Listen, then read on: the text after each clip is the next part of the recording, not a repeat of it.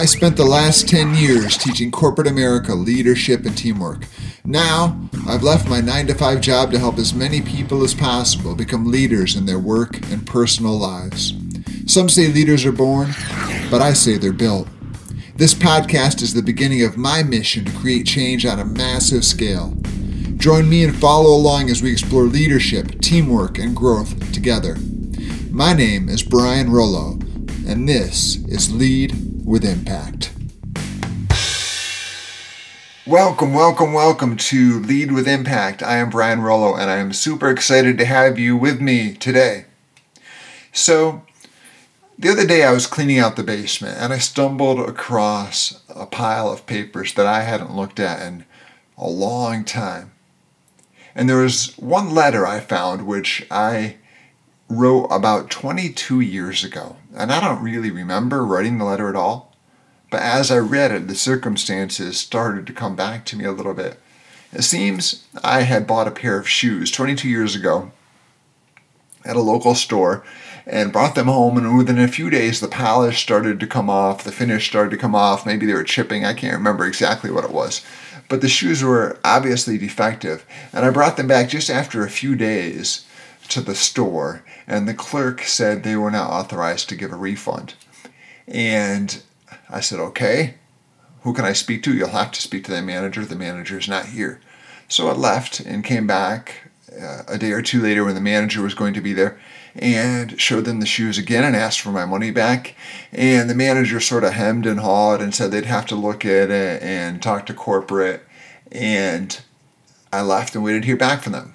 Never heard back after a few more days, so I called again, stopped by, and eventually basically they just told me that I was out of luck, even though I'd only bought the shoes maybe a week or so before that I was out the money and they were not going to do anything about it. So I was so upset apparently this time that I typed out a letter. I think actually using a typewriter back then. I typed out a letter to this company and put all this down in writing and told them how angry I was and how bad their customer service was and the fact that I would never do business with them again. Sent this letter off, made a copy for my records, put it in storage, and never looked at it again until 22 years later when I found it the other day. So the funny thing is, I do feel comfortable in this case sharing the name of the company. It was a company called Kinney Shoes. And the reason I feel comfortable sharing that story is because they went bankrupt and folded a couple of years later, and they are no longer around. So why do I share this story? Because it really plays into the topic that I wanted to talk about today and build on from yesterday's podcast. So if you were ever to come into one of my 3-day leadership seminars, you would see that we sit everybody down, we go around and talk a little bit about who everybody is, get introductions, and the first thing I do is I walk up to a flip chart and I say something like this. We're going to be together for 3 days, we're going to talk about a lot of different things, we're going to cover a lot of different topics, but I can tell you the heart of what we're going to talk about in 5 minutes.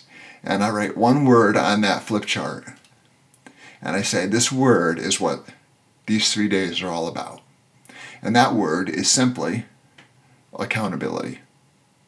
Now, I know it's not a fun word. I know when I talk about accountability, it doesn't sound like something people are excited to talk about. But I tell you that I've come to learn through all the people I've worked with and my own experience that accountability is one of the 3 keys of leadership. And especially when it comes to management in a workplace setting. You see, we all want results. We all want to be great leaders. All of our team members want to do good. Everybody wants great results. But sometimes we lack the discipline to hold ourselves accountable for getting those results. Or we don't even know what to hold ourselves accountable to.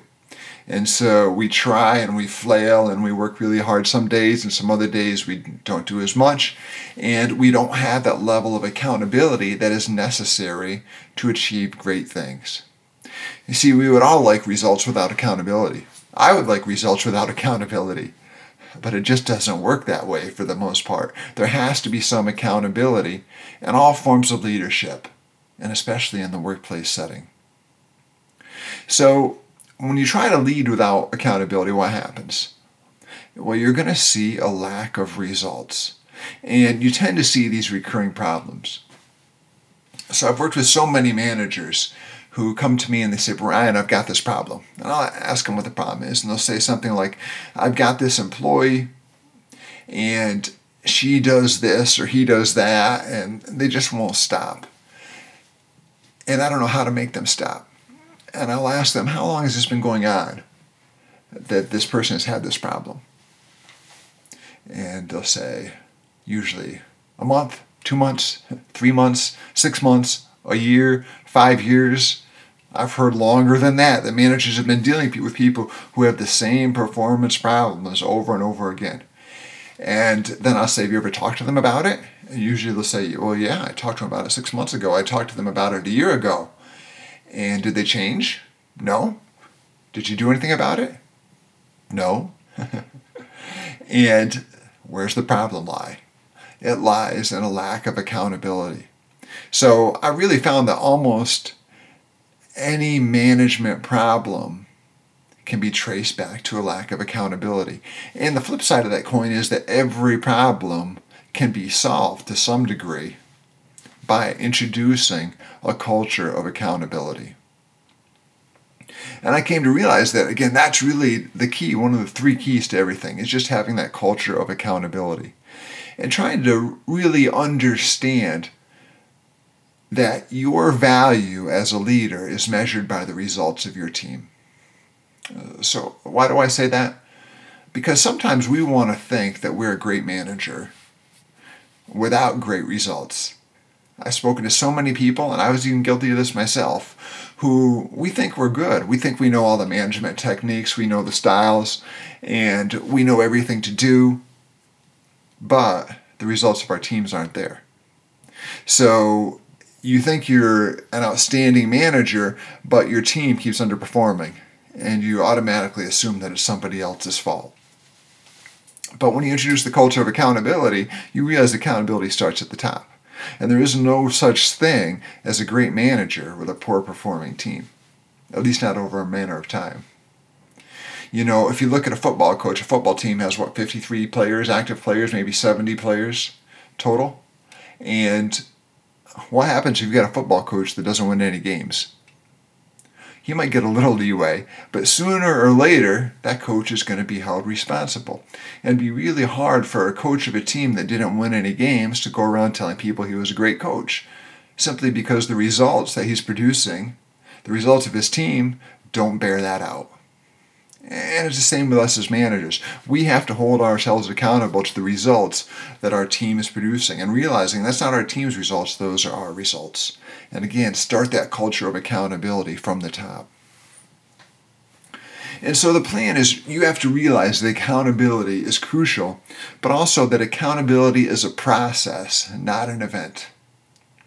You know, one of the worst things a manager can do is come to a seminar or go to a training and go back to a culture that previously had very little accountability and slam their fist on the desk and say, tomorrow we're going to have accountability. And expect to go from 0 to 65. And that everything's going to change the next day. It doesn't quite work like that. And usually when people do that, it peters out after a few days. It just doesn't last. Accountability is something you have to build.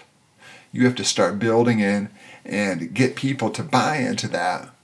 And once they do, once they buy into that culture of accountability, you are going to start to see the results that come from it. So how do you do that? How do you get people to buy into that culture of accountability?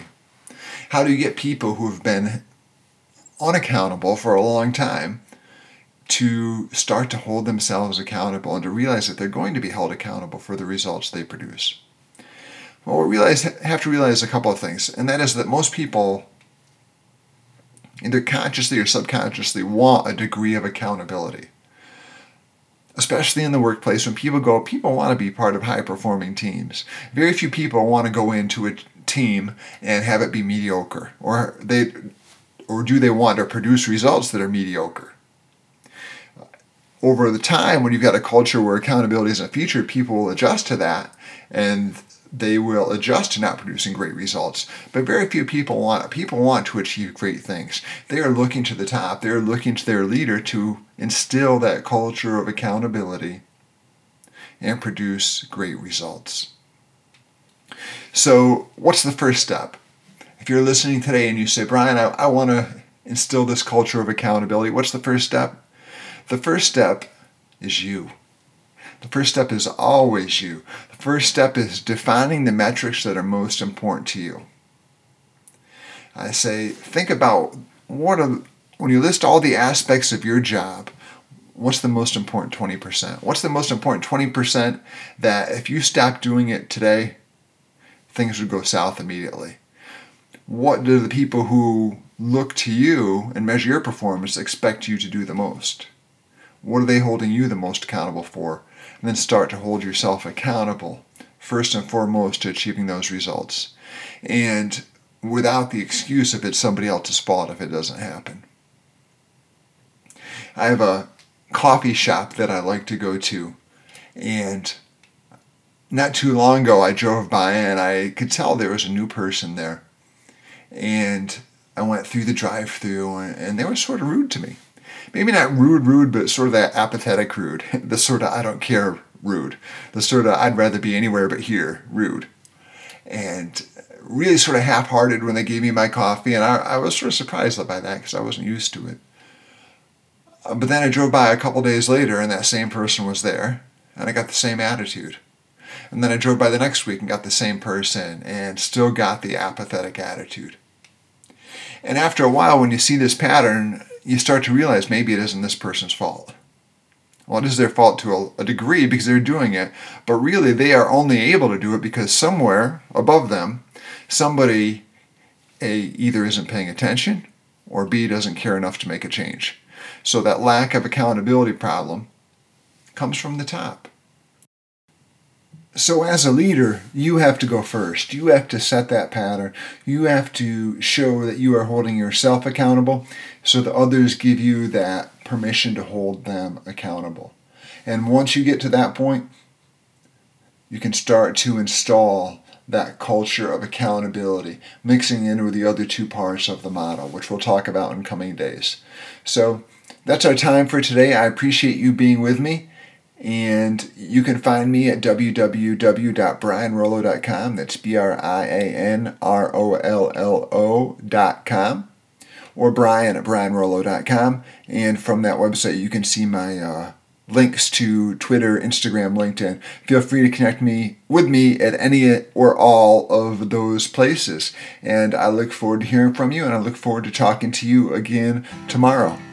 Go out, have an impact, and have a great day.